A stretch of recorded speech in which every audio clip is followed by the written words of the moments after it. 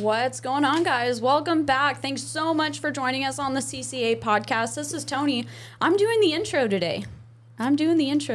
Doing a pretty good job. I'm joined by Chris Arechidera. What's up, guys? How are you? What's going up, Chris? Busy. Just coming off a first show, which went pretty well. We had our big announcement or big launch for Star, which went fascinatingly well. I mean, I think you would agree. And just trying to chug along till the next one, Del Mar.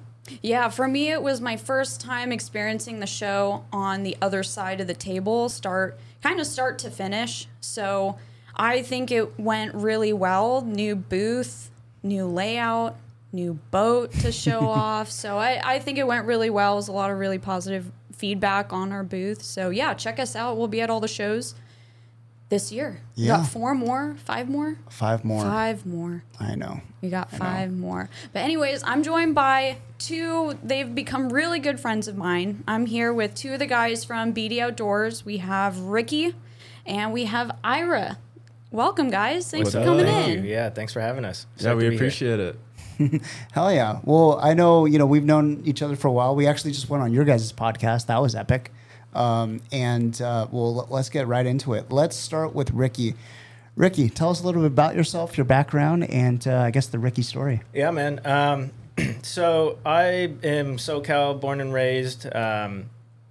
Whereabouts? Orange County. Okay. OC. Yeah, OC. right by Tony. I got introduced to fishing by my dad maybe when I was like 12 or 13, and we were fishing stock trout ponds, and from there it just kind of grew, and now I'm full-fledged addicted to the sport. As we all are. Yeah. It's just comes with a price, but no, I love it, and so I went to graduated from the University of San Diego, and I worked on a Viking kind of operation for a couple of years. I worked on a 60 Viking named Flat Out, and incredibly fortunate to have done that. We got to experience, we did the whole Mag Bay deal and fishing down in Cabo. It was just incredible. I kept telling my boss, I'm like, man, you keep taking me on these once-in-a-lifetime trips, and we do them like every month. It's insane.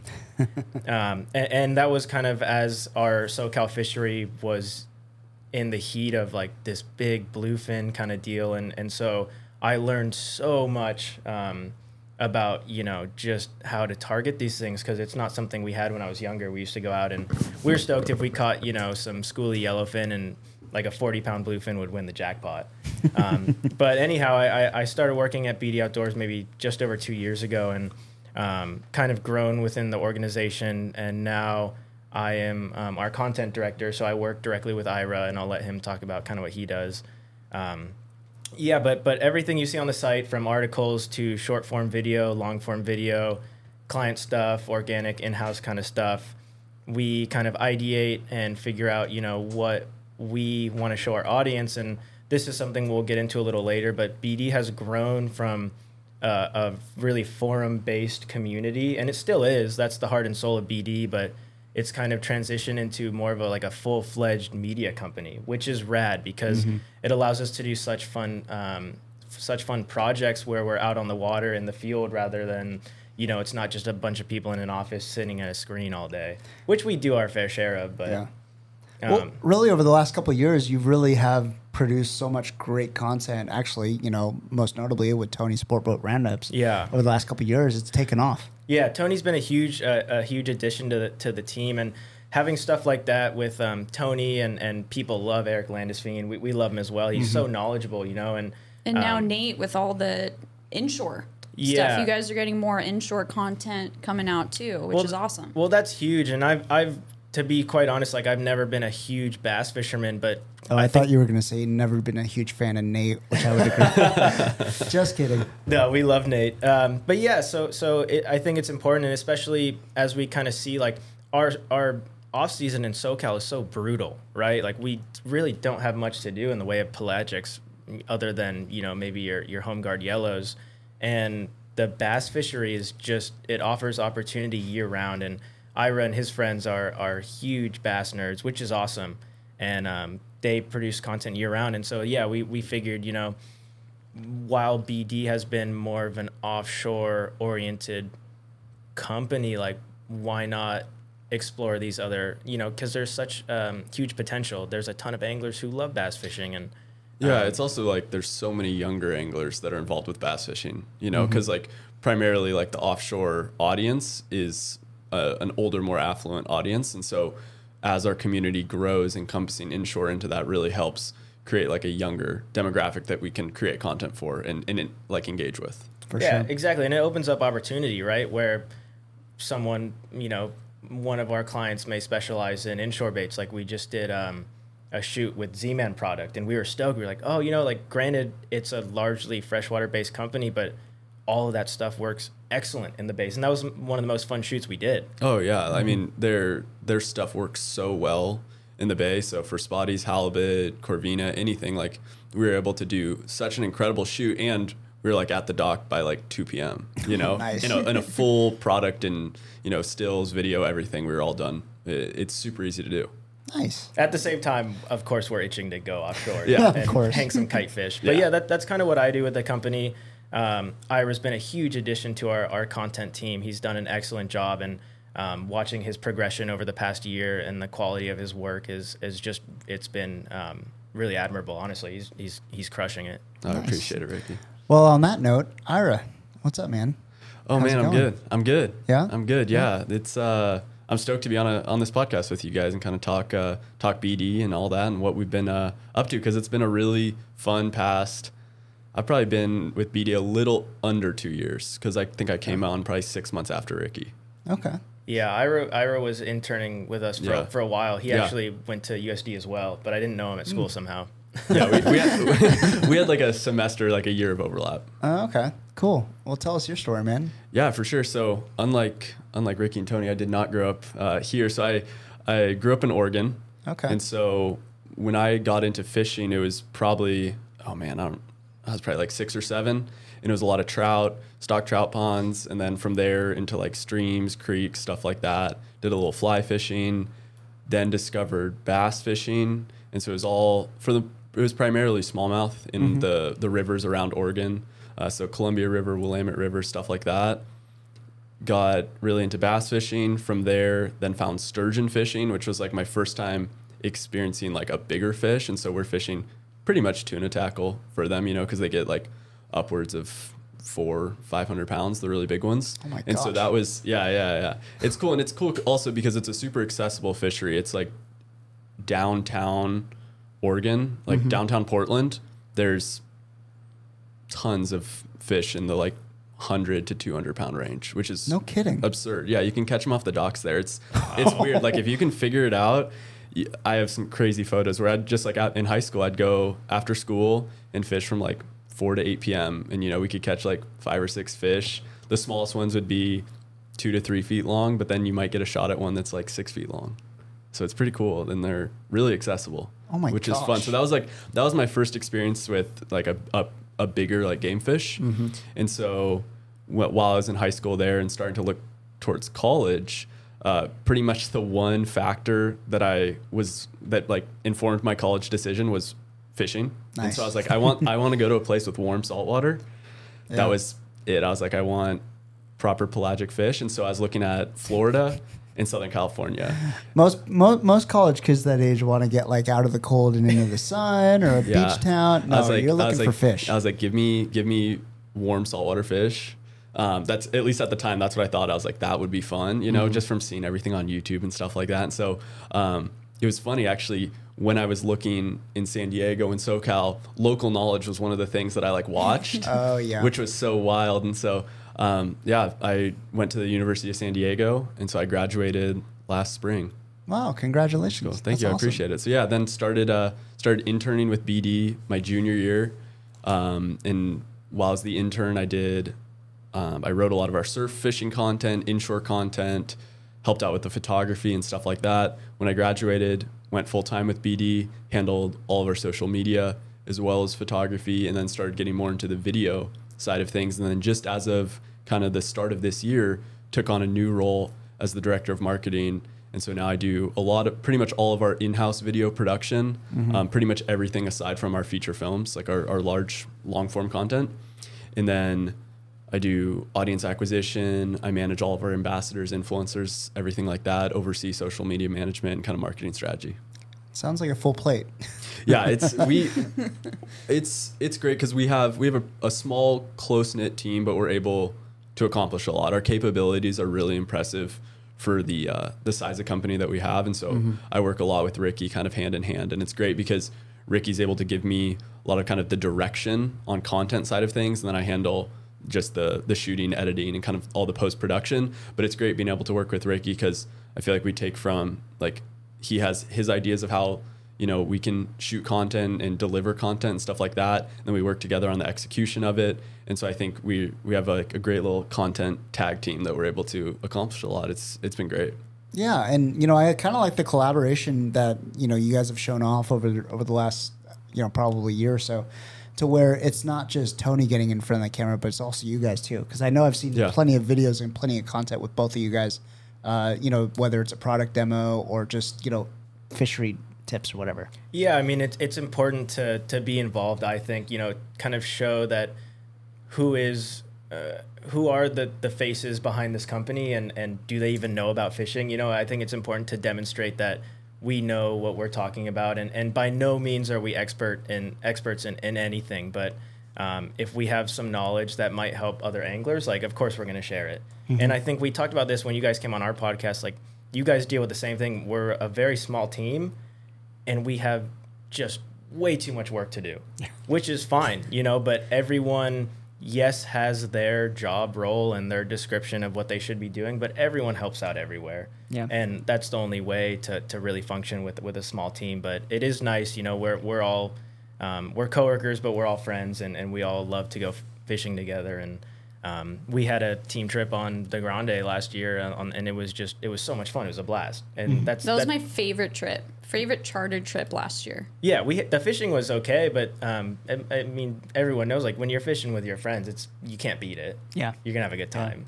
And cool. Everyone was stoked for each other, and everyone just had such a great time. It was a long day. Yeah, it was nice. It was a really cooperative trip. Yeah, which probably don't see all too often. Yeah, no. I think one thing just about like the content that we've been doing and being on both sides of the camera, I think the thing that we're shooting for is authenticity, so it's like I think in the fishing world, in the content world, it's really easy to see content where you can tell the person, is just pushing some product. They don't understand maybe everything about it. And so we really focus on doing authentic content that people can relate to that's actually helpful, and it's not just trying to push or sell something. Nice. Well, when it comes to content, let's just kind of dive into, first, so to speak, how the sausage is made. When it comes to ideas or content or whatnot, how does that process work within BD to where, if Ira comes up with an idea, does he go to you or vice versa?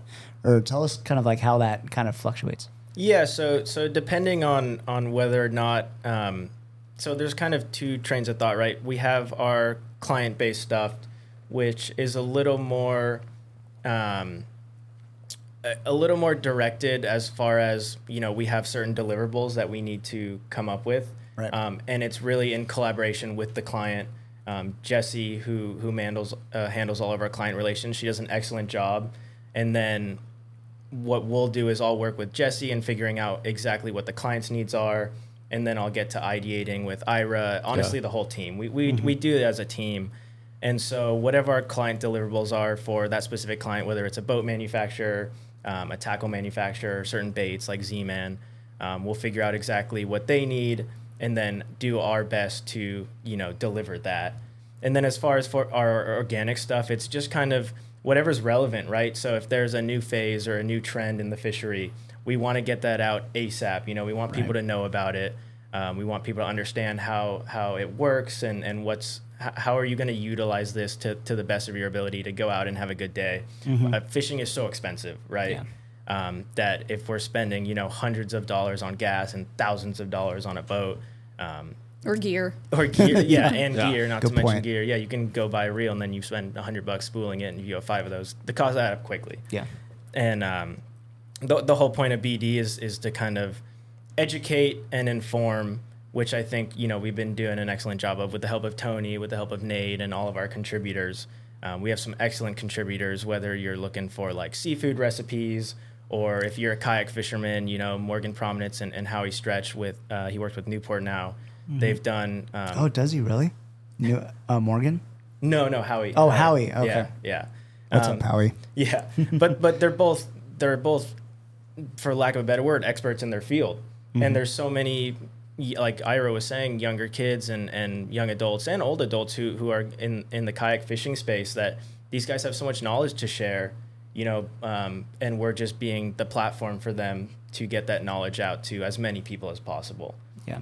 Yeah, we've had a lot of fun with various content things, whether it's like Newport or something like that, doing kayak contact. A lot of the recipes we've done this year have been a blast. I mean, it's fun. Oh, yeah, that's right. Yeah. So we have one of, actually a former member, Michael Friedrich, who now is one of our pro contributors, an incredible chef, specializes in sushi, but just across all different types of cuisine. He's really impressive. And so for one of our clients, we do recipes.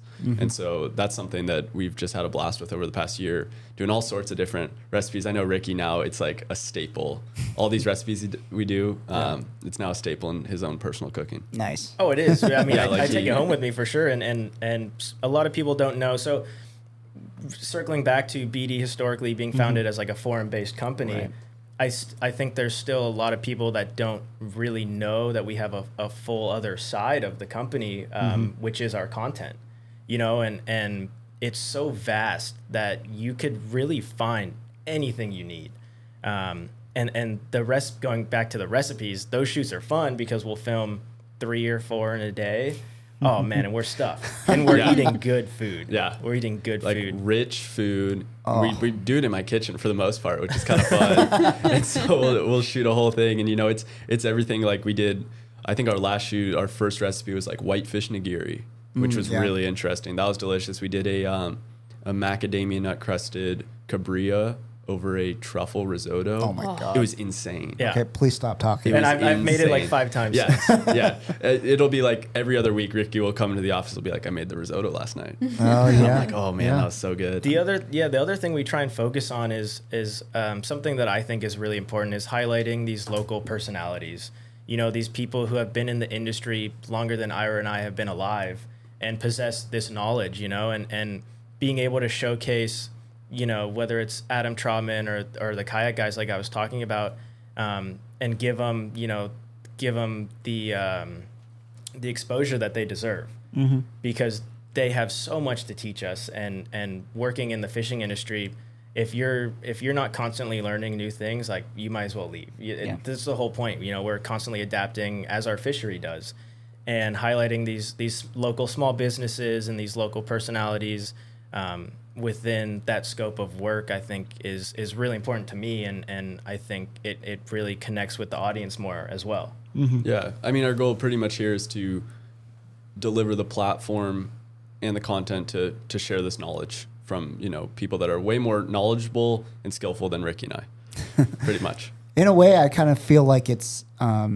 serving almost two separate markets, where you have the old school forum style, to where, like, that's how, not necessarily me, but I guess the generation above me kind of grew up with the internet and all that. Everyone was just basically in the forums, either getting advice or talking crap or whatever. Yeah. And then you have the new wave of content, that's basically gold nowadays. Yeah. It really is a good balance. And, you know, people are like, so Ira talks about this younger generation, which is, you know, the next generation of long-term fishermen. And it's so important to have them involved, and collectively as a team, and Ira's done a really good job at spearheading this. We've put together, you know, a pro staff or an ambassador list of local fishermen and fisherwomen. And it's going to be huge. You know, that's one of our big projects for this year, and I'll let Ira speak on it more maybe, but just integrating this younger generation into what we do, because like you were saying, collectively the forums maybe is a little bit of that older generation, which is great, you know, and I think we can all agree on this, but we're, as a younger generation, we like, and everyone, I guess, we like to hold on to our secrets. Like, Yeah. we're not going to go post in the forums like exactly where we went and caught this fish, right? Yeah, there are certain things that people will never talk about. Rightfully so. Yeah, which is totally fine. Like, there's so many other things to discuss, and if you want to talk about rigging, or if you want tips and you're a new boat owner, like, that is the perfect place for you, right? And same thing with our article, our content. Like, we make such a vast array of helpful pieces, whether it's albeit video or written pieces that can be so helpful to not only new anglers but also experienced anglers who have been doing this for decades. Mm-hmm. Yeah, I mean, I think you have one thing that I have noticed with the younger generation too. I don't know whether it's just me or everything that I've seen, but a lot of I guess I'll call you guys the younger generation. A lot of you guys are very encouraging with yourselves, amongst your peer groups and all that. Whereas the old mantra, like years and years ago, maybe even a couple generations ago, where the old salty, crusty guy that just really didn't want to talk, or was really just, he saw that guy as a competitor, so that's why he wasn't going to talk. And I think it's the complete opposite nowadays, which is awesome.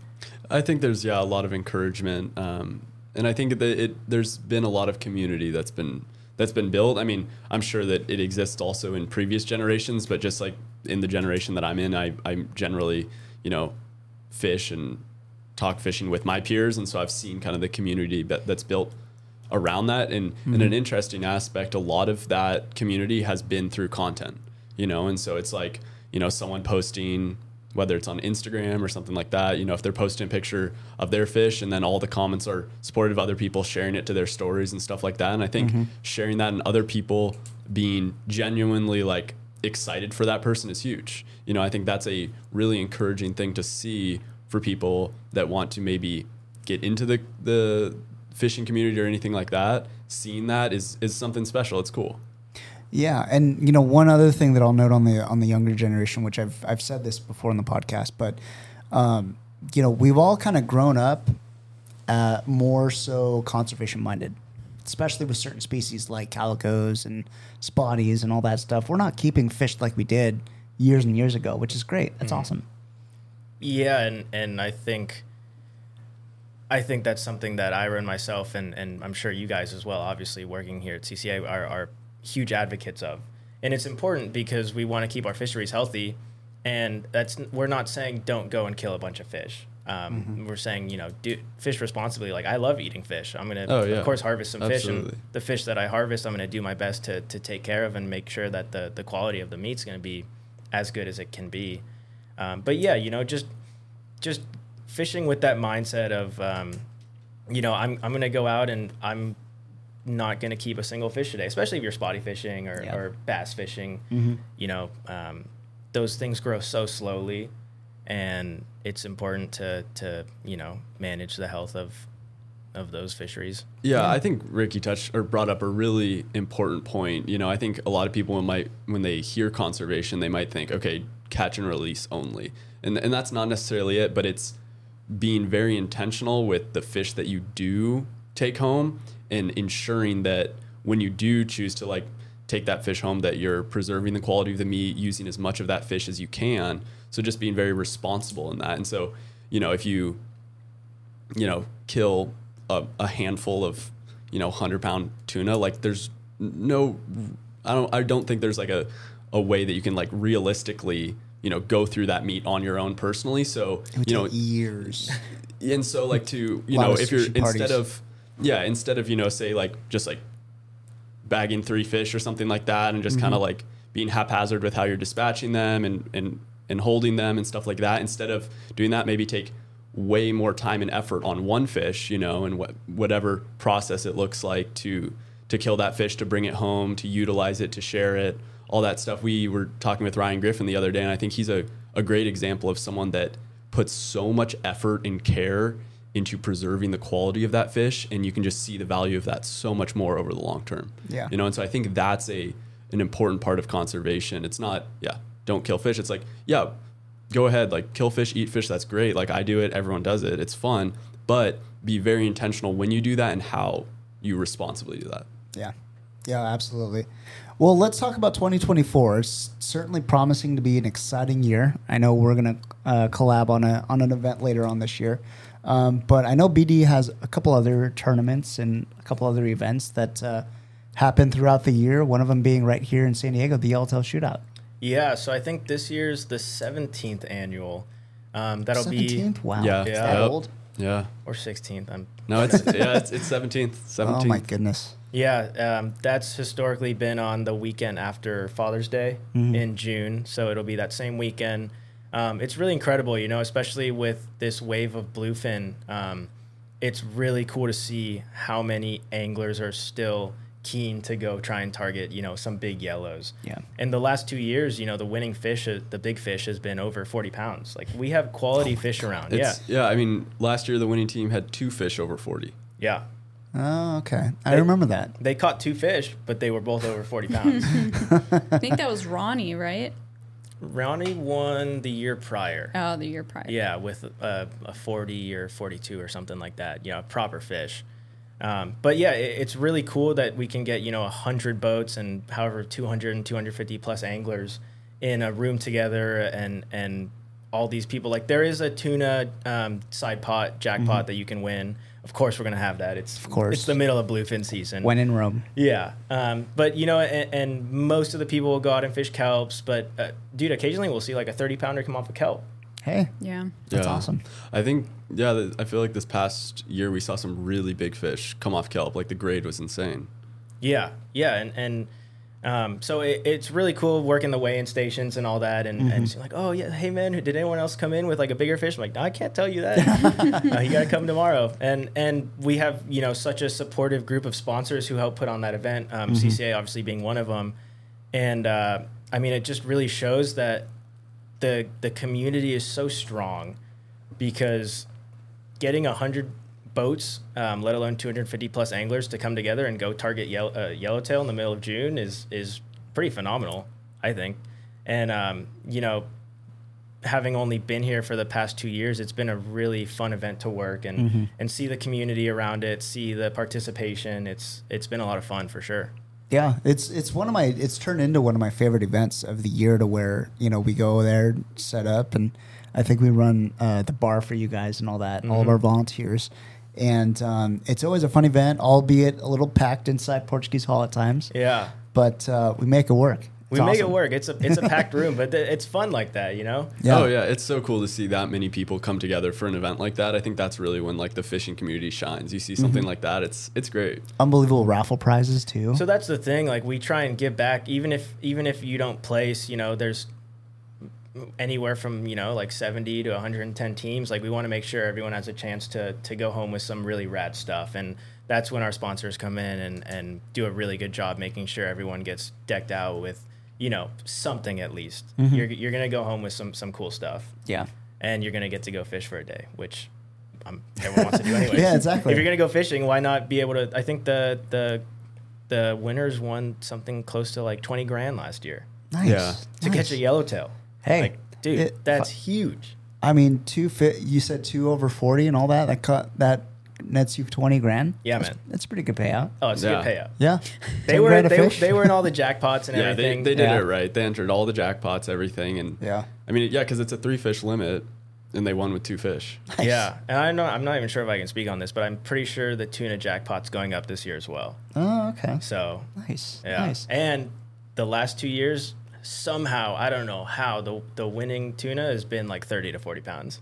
Yeah, I What? think Yeah. wasn't this last year? Wasn't it it was like a 40-pounder? Yeah. Huh. So That's manageable. yeah, think about it. I mean, yeah. if someone wants to just go out and just target tuna, like, you can pretty easily. You can clean up. Yeah. You can go home with a big paycheck for that too. Yeah. Yeah.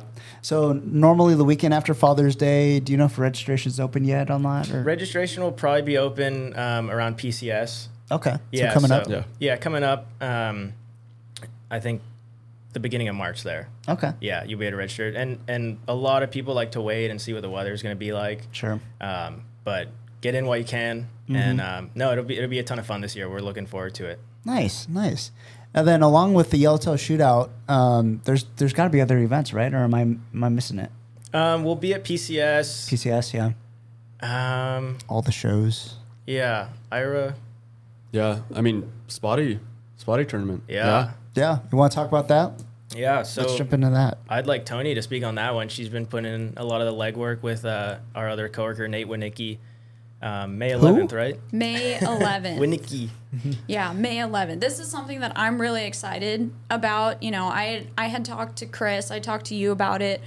I don't know when, or either earlier this year or towards the end of last year. And I said, you know, I wish we can have some kind of event, you know, because a lot of what we've talked about today has been about the fishing community and being inclusive. And now we're seeing that younger generation. So, you know, at least for CCA, from my experience and what I've seen, you know, there's a lot of events tailored to that older adult demographic. You know, I wanted something that can really be inclusive of the kids that walk the docks and that work on the boats and love our inshore fishery. And I feel like that has grown exponentially over the last couple of years. So, you know, I talked to Chris and I said, I really want there, you know, I don't know how, but I want to pull off some kind of spotty bay bass tournament. I'll figure it out. I don't know how, but I'm going to figure it out. And then when I was filming a BD Outdoors Sport Boat Roundup video, I was talking to Ricky about it. And you had come up with something very similar. So both of our ideas were in alignment, and I think it was just the perfect mix of bandwidth and can we do it, and people that really want to pull this off. So we have a tournament. It is set at Dana Landing May 11th, and it'll be predominantly a bay bass tournament. So your biggest spotties. We'll have a kayak, a shore, a boat division. We're working on the website, or working on that right now. So we're still finalizing a couple of the little details, but we have some awesome sponsors already, and this is just a couple months away. So we'll have a really awesome day. We're going to have a barbecue after. We'll have some fun prizes, some specialized trophies. Going to try and do a little fishy / sport boat esque trivia. We'll have a prize for that. So it'll just be an all-inclusive, just community day for all ages, but primarily focusing on that younger demographic that's coming up right now. Man, I'm so stoked for it. It's going to be awesome. I'm looking forward to it. Me and my buddies are going to fish it for sure. I don't know. I've never fished like a proper tournament before, but for some reason this year we're going to do like 4 of them. Like me and my buddies decided we're just like, this year we're going to fish like bay bass tournaments. Okay. And calico tournaments and all that. But So you guys will be at Coastal Social? yes, we will. Both of them? Nice. Yeah. Got to ask, what about Star? Oh yeah, I'll do that. Okay. Yeah, we'll do it all. Cool. I know a guy we can sign you up. Perfect. I don't know what it is, but I feel like this year is like the year of inshore tournaments. Mm-hmm. Like I know there were a handful before, but I've just seen so many new ones, which I think is so cool. And I think a lot more people are like motivated to kind of get involved with that, which I think is great. Yeah, I mean, the way that, you know, for CCA, or from the CCA side, our tournaments are super, I'll call them lax or relaxed, where it's like we don't do cash prizes, so you're going to win prizes and everything goes to CCA anyway and all that. And it's really it's just about fun. It's not like the tournament circuit to where you're racking up cash or you need to go fish for cash or whatever. It's always fun. Coastal Social being designed for that reason, an offshoot of our prior tournaments, but they're super chill.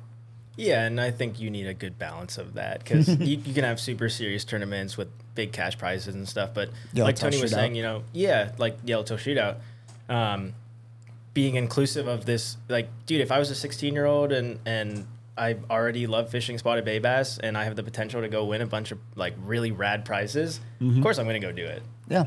Why not? Yeah, It's a no-brainer. Yeah. Yeah. So I'm that'll be what, first annual. First annual. Yeah, I'll have to slap that on the logo somehow. Yeah. Yeah, but we do need one rule. Nate's not allowed to fish it. No, he doesn't qualify for it. Yeah, because he'll just basically go out there and find like the largest, most meanest spotty out there and just take the cake. Ira might argue. With you Yeah, I on don't that know. one. Let him fish. I'll beat him. I don't care. Oh, okay. All right. No, Friendly competition. Oh yeah, no. My buddy actually today is picking up my boat from Oregon. He's buying it, bringing it down. So we're gonna be all kitted out this year. No kidding. Yeah. So we're we're going to give a proper shot at all the coastal socials and all that. Like, we'll see what happens. Hell yeah. I like it. Yeah. I think, Tony, you're absolutely right to where, I think it was late last year you came to me, you wanted to invent. I'm like, perfect. Go do it. That's awesome. And, it's something that we've been meaning to do, wanting to do, just with our bandwidth issues and all that. We just haven't been able to do it. So thank you. Yeah. No, I'm really passionate about bringing something like this to the table, and of course having Ricky's help and Ira's help. Like it helps having people in the industry that are like-minded, that want to achieve the same goals, and it just goes hand in hand, and we're able to make something potentially really successful. So I'm super stoked. I'm in the process of getting a lot of those little details kind of put together, but hopefully in the next couple weeks, maybe next month or so, we'll have everything kind of put in place. Yeah, we'll be advocating for it, showcase it at some of the shows if you guys are going to be there. So it'll be out there. It'll be up. Ideally, if you're at PCS, we'll have maybe like some QR codes. You can just come by the CCA booth or the BD booth and sign up. It's not going to be a big barrier entry. I think it's going to be like maybe a $15 sign up fee. Yeah. So very minimal. Yeah, just let's have some fun. Yeah, and it's a natural partnership between BD and CCA and all that. And Ricky, I got to ask, when Tony went to you with that idea and all that, did you have something very similar in mind, more or less? Pretty much. Yeah. Yeah, So it was just a natural fit. Yeah, again with the issues of just like manpower, we think it's important to do these community events, whether it's like trivia at a brewery or a film premiere, something like that, and then just figuring out a way to build community. And so I was like, oh yeah, I've been thinking about trying to put together a spotty tournament. She goes, no way, like me too. And yeah, so it worked out perfectly, and now with double the help. We finally were able to put something together, and watching it come to fruition is pretty cool. Nice. Yeah. Nice. I got to ask, Ira. So your friend is picking up your boat right now. Yeah. You didn't want to just wait maybe a couple minutes and win ours?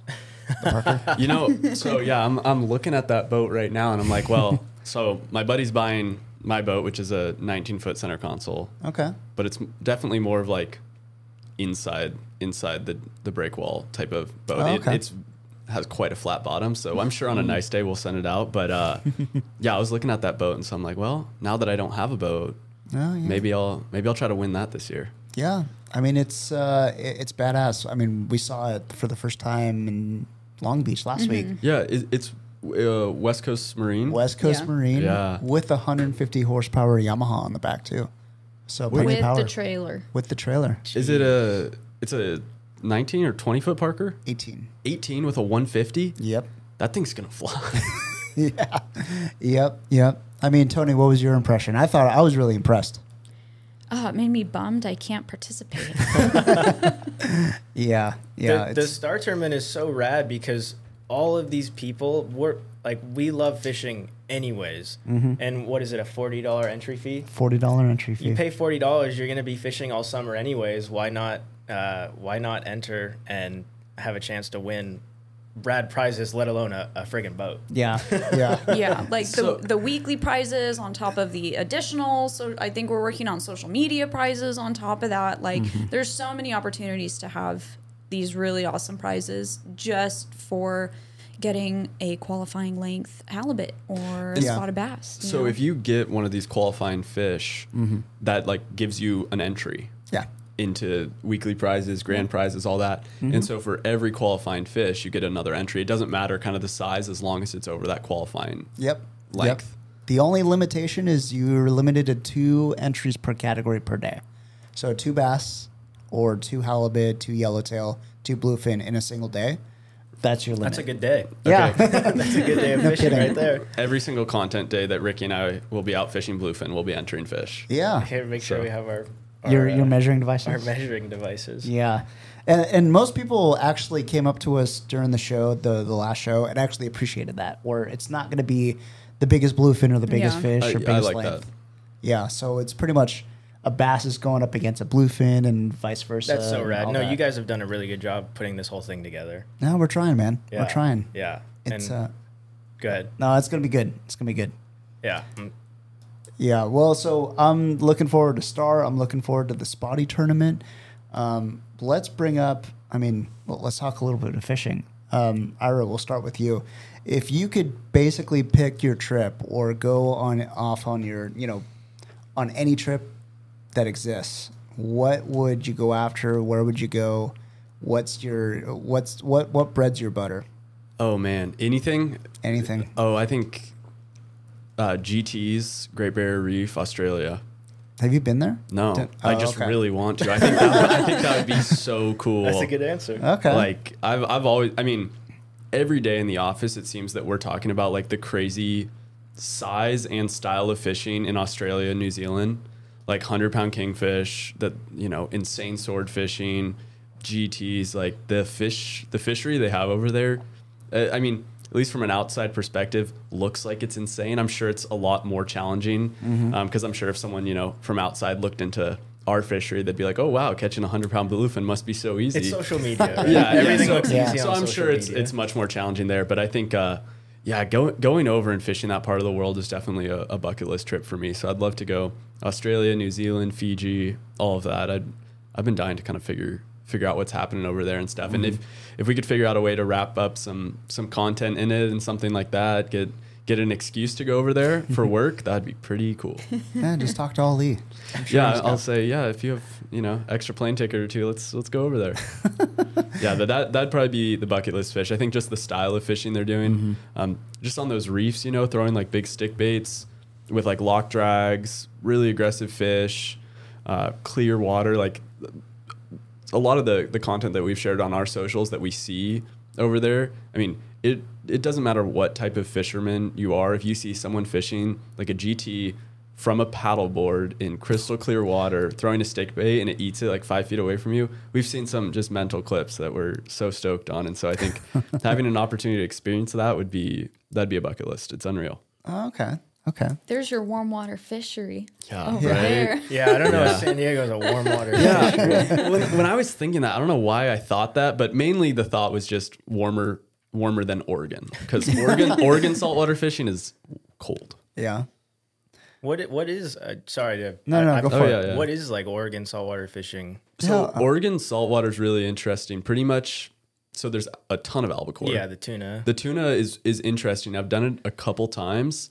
In my first time going out there, I was kind of shocked. You go for 30 miles and you're in green, brown, dirty water, and then you hit a line and it looks like you could be in Baja or anything like that, but it's in Oregon, which is kind of wild. And so the first time I went out there was my first time tuna fishing, and I didn't realize at the time it was wide open. We were fishing pretty much 40-pound fly line, anchovies, Stupid fishing. Stupid fishing. There's no limit, at least at the time. No, so we just kind of like stuffed the boat. We stuffed the boat with all we could. So yeah, the albacore was really interesting. So that was my first kind of taste at tuna fishing up there, which is interesting. But generally, the hard thing is the weather. You really have, maybe like 5 days a month to fish, at least from what I've experienced. So you have to time it right. But if you can get out there, it can be incredible fishing, which I was fortunate enough when I went out, I was able to have some fun fishing. But as far as outside of tuna up there, rockfish, lingcod, big surf perch, there's some really interesting shallow water lingcod fishing that I want to go up and kind of try to figure that out. Not many people do it because I think a lot of people just go out to, 100, 200, drop jigs, big swim baits, stuff like that. I've seen some interesting photos of lingcod on jerk baits, on spinner baits. Oh. So I'm probably if anyone's up there and listening to this, I'm probably blowing up your fishery. Yeah. But I've seen a couple photos of like lingcod in sub 20 feet. Oh my gosh. Which would be cool. I think I caught one in like 25 feet of water, but I was like bouncing a swim bait. But I've seen some stuff in Oregon in like fishing from the jetties and catching them, which shore-based lingcod could be cool. That's pretty impressive. That's epic. So that's something I'd like to go try up. Kind of, I think it's in like Southern Oregon. I'm totally blowing it up now. But there's some fisheries up there that could be cool. Has moving to San Diego kind of blown up your perspective as to, oh my gosh, I had this in my backyard for years? Oh, my whole kind of evolution in fishing coming to San Diego, I have so much to be grateful for. It's been incredible. I mean, I went from 2019 coming down here, I'd only caught, 15, 20 pound albacore before this. And then within... Only.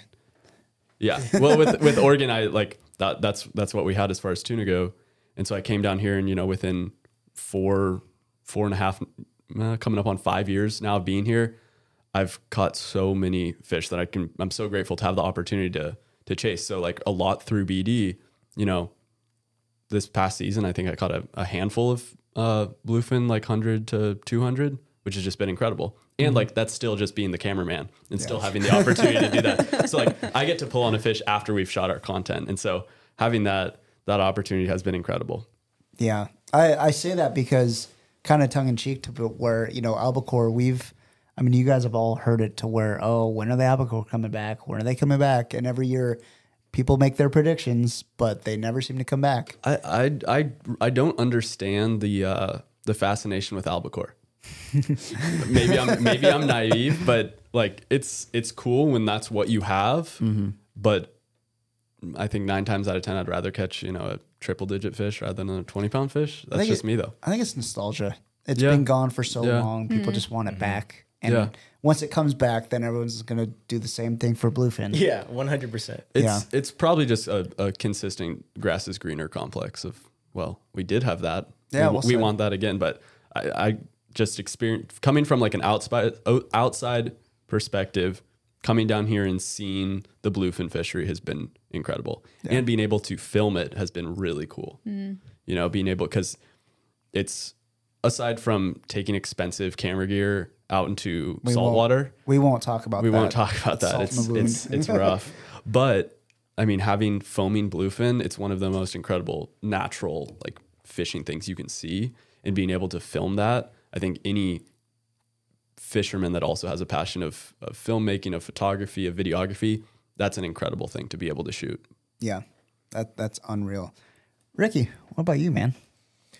If you can pick one fishery to go after. I think I have 2 different answers for the sole reason of one, there's one fishery that I've experienced that is just an all-time favorite, and 2, there's like a bucket list trip. Yeah, tell us both. Similarly to Ira, my bucket list is on the other side of the world. I'd love to go target kingfish in New Zealand or Australia. Just seeing like 80-pound yellowtail baffles me. I love yellowtail, and I think an 80-pound yellowtail would probably pull harder than an 80-pound bluefin. I was going to say. In my opinion. I mean, a kingfish is very, I guess it's similar and all that, but it must fight the same way.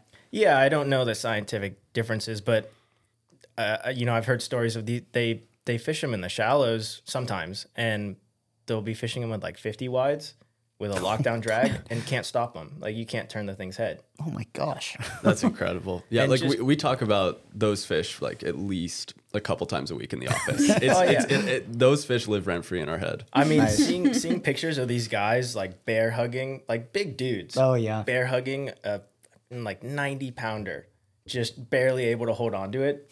That's the dream. That is on the top of my bucket list for sure. Yeah. And I mean, any day of the week you want to go kite fishing for big bluefin, I'm down. I definitely consider myself a tuna junkie.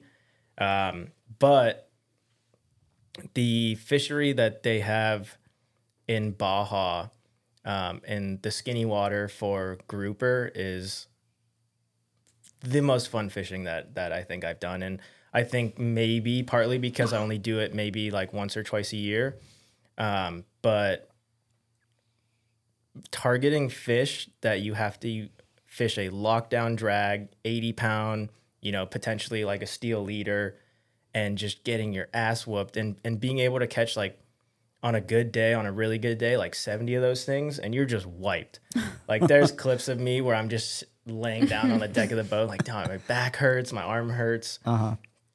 And not to mention they're delicious. And that's another fishery, like we always talk about, oh, what do you think like the Coronado Islands would be like if they were not so pressured, And I think we get a little taste of that as you go deeper and into these more secluded areas, and witnessing what their fisheries are like is just kind of mind blowing, you know, and I love those fish. Those leopard grouper are just, I think, probably my favorite all around fish to target. I know, like, the last couple of years, I don't know whether it was last year or the year prior to that, but, you know, the BD team has actually put out content or short films on those kind of trips to where you're driving down Baja, going either to, you know, San Felipe or wherever.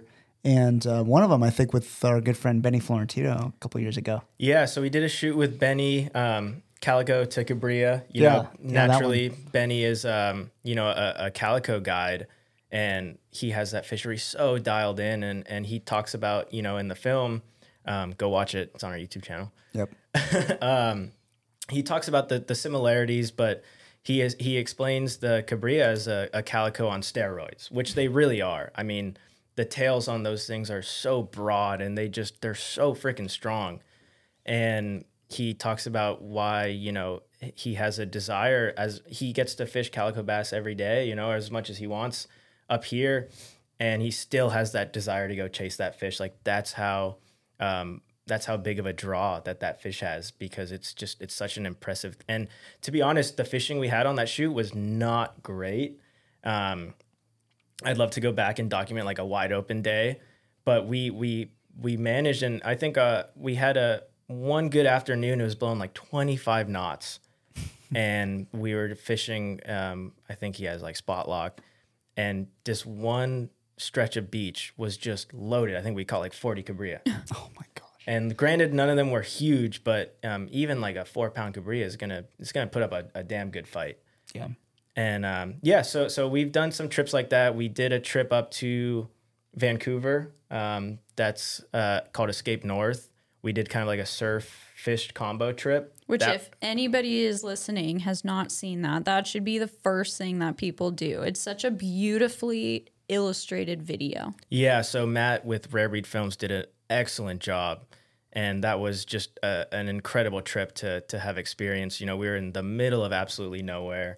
The fishery kind of sounds similar to, you know, the Pacific Northwest. You have your salmon, your lingcod, your halibut, and everything just kind of came together perfectly on that trip. You know, our first, we literally landed on the float plane, got on the boat, went out and caught like a 70-pound halibut. You can't ask for a better start, you know? And then we had, you know, not great surfing. The waves were okay. And then just the fishing and the camaraderie and the guys we were spending time with, Raph Breweiler and Kelly with Charter Tofino, just amazing people. I'm actually going back in June. Nice. Like, I need another taste of that, because we don't get to fish salmon down here. And I think it's important, you know, especially as we get older, and like, I'll never take for granted what we have here, but I think it's so important to go out and travel and explore these different places. Like our bucket list trips, for instance, are in entirely different countries, because it's just a new experience and a different fishery. And I'd love to hear your guys's, but I'm sure it's, you know, similar, like maybe a fishery that you haven't done or something that looks really, really, you know, just kind of a blast to go fish. Oh man. Tony, you go first. I need time to think on mine. Well, so that Pacific Northwest video you guys did, like it brought me back to when I was working in Alaska, because that was the fishery, you know, that was how I got introduced to sport boats specifically. And I just fell in love with how majestic the fishery is and the landscape of the Pacific Northwest, but Alaska especially. And, you know, for me, we grew up fishing for salmon and fly fishing and flossing on the river. And I was never really good at fly fishing, but it was just the novelty of doing it was some that I was allured by. So for me, I think fishing for salmon especially will always have a place in my heart. And there's so much fun on light line, like 9-foot skinny little rods. Like, it's so much fun. And I know Chad gives me a hard time about it all the time. Sorry, Chad, but I love that the whole fishery up there. But and it's funny because working on boats down here, I would tell people I worked on sport boats in Alaska, and they're like, I've never fished Alaska. I want to go up there. I'm like, well, you know, it's funny, like the juxtaposition of people in Alaska wanting to fish down here, and then you come down here and people want to fish up there. So it was kind of neat for me to have kind of both both sides of the spectrum there. But yeah, I can't take for granted the fishery that we have off our coast. It's truly magical and breathtaking, and like Ira was saying, you know, to witness something just raw nature, bluefin foaming all around the boat, like there's nothing like that I can think of. There's no experience that comes close to something like that. So the fact that we have it here and we appreciate it and we want it to last for generations, I think is something really special, and something that this younger generation is really focused on, I think, as well, whether they know it or not. But as far as, you know, bucket list thing, I've always wanted to catch a rooster. I want to catch it in the surf, you know, after the show and watching Wes's videos. And I just think they're so cool. Yeah. Like, I just want like a 40-pounder. That's it. You know, not totally doable. Yeah. But I think to catch them in the surf would be just such a rad experience. Such and a to be somewhere, fish. They're so cool. But I want to fish somewhere warm where I'm not head to toe in bibs and it's raining and it's cold. I want to be warm, tropical fishing. That's just ideal for me. Wes has such a cool operation in Cabo, fishing all the surf stuff. It's really, I did it with him in March. Okay. And it was really fun. I was just down there for spring break it was in senior year. Nice. It was kind of fun. But I was like, I definitely wanted to pick out a day with him. So I'd love to go back down there. I think seeing a lot of the videos he's been posting recently, he's been catching Dorado out of the surf, rooster fish. It looks really cool. Yeah. Yeah, I think he was trying to go after billfish. Yeah, that's a big goal of his. Yeah. Another thing they do in Australia, like every day. Yeah. Yeah. I mean, so my answers are going to be a little weird. So I think a bucket list trip, as much as kingfish in Australia and New Zealand sound amazing, that's definitely on my list. Not at the top, though. I would say it's probably kind of what Tony was saying, where I want to go up to Alaska and fish all the different species, all within even a single day or whatnot. Never have, I think I've caught one salmon in my life, but always I want to do that. I want to do the barn door halibut, want to do the lingcod, all that stuff. So that's the bucket list. My other, like my current, I guess, my favorite fishery that technically I have not done yet, but I know I'm going to love it absolutely, is the cabrilla fishing down in Baja. Never fished it before. I'm going this year. I know that's going to go right up to the top, so I'm just claiming it right now. That's going to be my favorite fishing, just in Baja in general, because some of it's untouched. A lot of it, some of it is. But if you go, at least on the Sea Cortez side and all that, it's absolutely beautiful. Yeah, it's mind-boggling. And that's another reason. Like, yes, we go to Baja to fish, but the people down there are some of the nicest people you ever meet. They're incredibly hospitable. And just the vast amount of nothing that's there is incredible, and it's all beautiful. Like giant cliffs, leading directly into the ocean, and just desert, obviously. And there's these little towns scattered up and down the coast, and there's so much opportunity to explore. Like, yes, there are these destinations that people go to, but really, you can experience phenomenal fishing anywhere in Baja and Mexico, obviously. But that's another one of the huge draws, is just the beauty of it. Like, the road trip down there is one of the most fun parts. Oh, yeah. I was going to ask, have you made that trip before? Yeah. We drive down. I fished Loreto last year. We flew down to Loreto. But if it's like less than a 10-hour drive, and I know people who have driven all the way down to Cabo, but it's, how was that? Oh, brutal, but it was worth it. Yeah, exactly, right. And yes, there's boring parts where you're just going to be sleeping, but the drive is really not bad. It's just a straight shot all the way down, and do you have all your stuff in order, you're going to be fine. Yeah. Just be aware of what's going on, and be nice. Yeah, exactly. You're in a foreign, it's their country, and want to respect it as much as we can. Absolutely. One more from me. We've talked a lot about content today, and you guys are pretty good, if not amazing at it, at producing it right now. But as far as going forward, the future of content, what do you guys see? What's going to happen? The new trends happening? Maybe not this year or next year, but like coming in the future. What do you guys kind of see the direction of going in terms of content?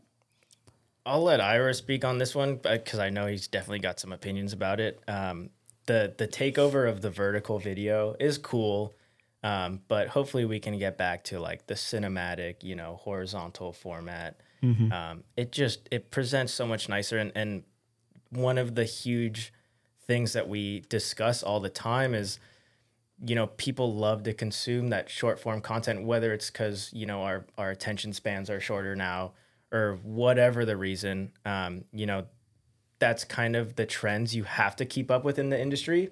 But I think if we had it our way, we'd be shooting like short films that could live on YouTube, that not YouTube shorts, not Instagram reels, just, really well put together pieces like we do with Rare Breed, And we have a couple of those projects in the works this year. We have some really, really, really fun feature films that we're going to be producing. We're going to have some down the line, maybe towards the end of the year in like Q4.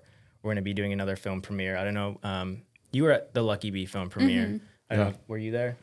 Yeah. So it's just cool to get the community. Again, it's another community thing where we get to premiere, something that we put so many hours, days of our time into, and just to see, the reception of that, I think is really, it's beautiful. You put so much work into something and you dedicate so much time to it. It's nice to see, that come to life. But yeah, I think I'll let Ira go now. But no, I think those film premieres are so cool, and the evolution of content that we've seen over the past couple of years is interesting. I think we hear all the time, and even we talk about it a lot. That people's attention spans are shorter, and so we're making a lot more short form content because it's much more digestible. But I was reading actually about this last night, and I saw an interesting quote, and it said that it's not that people's attention spans are shorter, but their standards are higher. And so in an interesting way, content and short form content, TikTok, Instagram, YouTube has revealed this. The access and the options that people have has increased. For a while, it was like you go on YouTube and you have to pick some, any video that's say, most videos 4 to 12 minutes long. Well, now there's these options for these short forms. So people's options have increased. And so your content has to be that much better to hold their attention. Think about it. Plenty of people will go on Netflix and binge shows for 9-10 hours. So it's not that their attention span has gotten shorter, but their standard for what they need to stay engaged has gotten higher. So I think sometimes if long form content is produced and it doesn't see the adoption or the engagements that we want, instead of saying, people's attention spans are shorter, it's like maybe our stuff is just boring. Maybe we need to increase our standards. Maybe we need to increase at a higher level, focus on our storytelling, because people are consuming content. They're consuming a lot of content. They're consuming a lot of TikTok. They're consuming a lot of Netflix. So it's not necessarily the length, it's the level of entertainment because people's options are there. And so I think my personal focus going forward is to, I'm a sucker for like high produced stuff and like really beautiful visuals. But, at the end of the day, if you're shooting something that isn't incredibly interesting, it might look good, but it's not going to hold someone's attention. So my focus, I think, really is shifting towards capturing the moments and the storytelling that keeps people engaged. It's the stuff because they have so many options, you have to give them value, and so I'm all for high produced, good looking stuff. I personally enjoy that. And I think other people that work in content, create content, enjoy that type of stuff. But really, when it comes down to it, audiences want value, they want entertainment, education. And so you have to focus on the content of the content you're producing, for lack of a better term. What's the message? What's the meaning? What's the value? If you can deliver on that, people will stay engaged.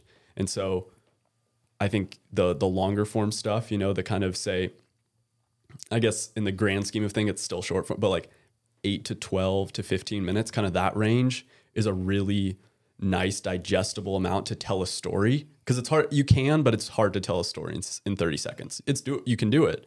Yeah. But I think in those, you can tell a much more in-depth story in that 8 to 12 minute range. And so I think that would be that's an area that I'd like to expand more into and focus more on. And it's ensuring that the value is there because people will consume it if there's value. And that's about the length of all your short films too, as well. They all kind of live in that like 10 to 14 minute range, which I think is great. And so I think for us, it's just making sure that the stories we're telling are worth listening to. Yeah, and I think Ira put it great, and one of the other things that we've been implementing over the past year is trying to keep stuff as organic as possible. I think nowadays people can see straight through, a sales ad.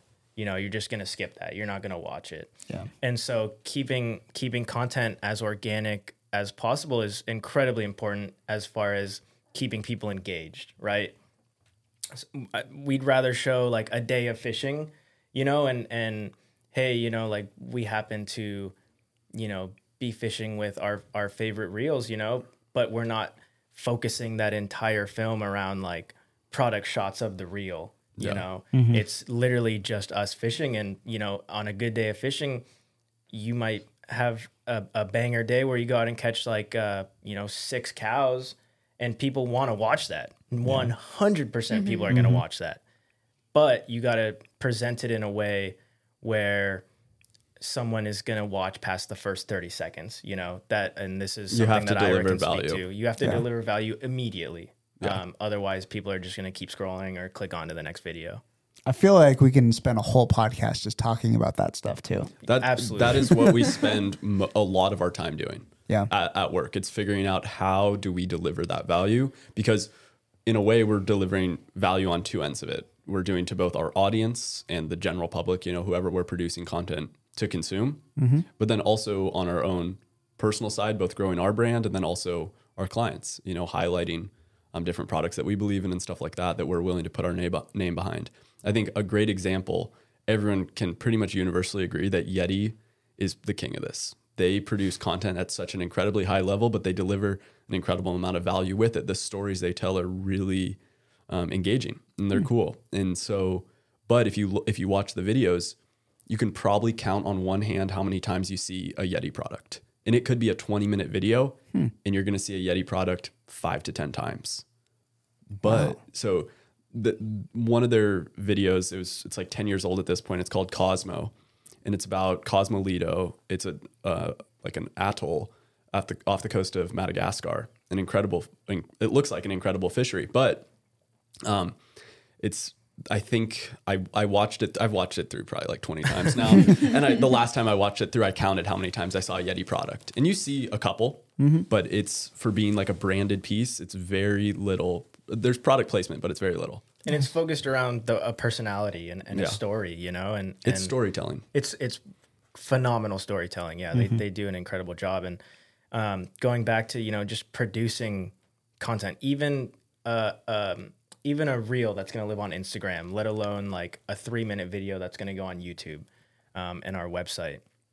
People don't realize from start to finish the amount of work that goes into it. Like, yes, you have to plan ahead, figure out, your shot list and what we need to showcase, how do we want to present this stuff? And then realizing how much time goes in post. Like for those feature films, it's countless hours, and for it's days of work for the feature films. For just a 15-second little reel that someone's going to see that's going to be an ad spot or something like that, probably 6 to 8 hours of work. Jeez. Yeah, and for 15 to 25 seconds. Oh my god. Yeah, and that's I feel like I was busy. Holy crap. Yeah, so I just finished one highlighting a boat brand. It's 27 seconds, and the editing I did all yesterday, and it was probably 4 hours of editing. Oh my gosh. But it's worth it at the end. Like we're trying to put out an excellent product, right? And you have to put that time in. And I think just most people don't realize the investment that goes into creating something like that. And so, of course, we're going to put our time in and figure out, we don't want this to go out and have 2 people watch it. Like we want the whole world to see it, right? Yeah. And putting that time in and making sure you're delivering excellence is a huge part of that. And that's where, from start to finish, ideation, production, post, like we're a small team, but we collaborate like every step along the way, to make sure we are coming out with what we believe is the best product. That's fascinating. Absolutely fascinating. That's awesome. Well, guys, I can't believe it, but we're past an hour. No way. This has been awesome. One more time, how do we find you guys? How do we find you on Instagram and socials and YouTube and all that good stuff? Yeah, well, the company, obviously, BDOutdoors.com on Instagram, BDOutdoors.com on the web. We have our forum side of that, Bloody Decks. And personally, my name is Ricky Fischel. If you want to follow me on Instagram. Nice. Yep. Yeah. It's just a bunch of fish. It's all it is fish. Fair warning. Yeah, it's BD Outdoors across Instagram, Facebook, YouTube, TikTok, on the web, and then personally ira.waldman. Nice. Well, one last thing. Ira, do you remember the story of how we first met? I believe my roommate in college, his dad booked a charter with you, and my roommate was like, my dad booked this charter, he's coming in town, do you want to go on it? Because like he knew I fished a bunch, and I was like, sure, I'm down. So I believe it was out of Dana. Yeah. Yep. Out of Dana. That was like 4 years ago. Probably like 2019, 2020 or something like that. That was funny. Yeah.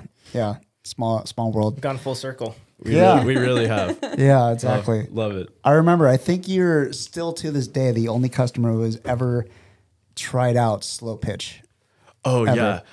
I at that time I got a new slow pitch rod, and I was like trying to figure it out. That's an interesting deal. Oh, that's a whole nother. I don't know if it worked. That's a whole I feel other like podcast I feel like I itself. caught a sand dab on it. And I think Probably, that was yeah. Hell Yeah. It's tough. Well, guys, thank you so much for coming on the No, podcast. Chris, This is Tony, awesome. thank you for having us on. That was a lot Yeah, of this fun. was fun chatting with you guys. Yeah. Yeah, we really It's always appreciate fun. it. Yeah, for sure.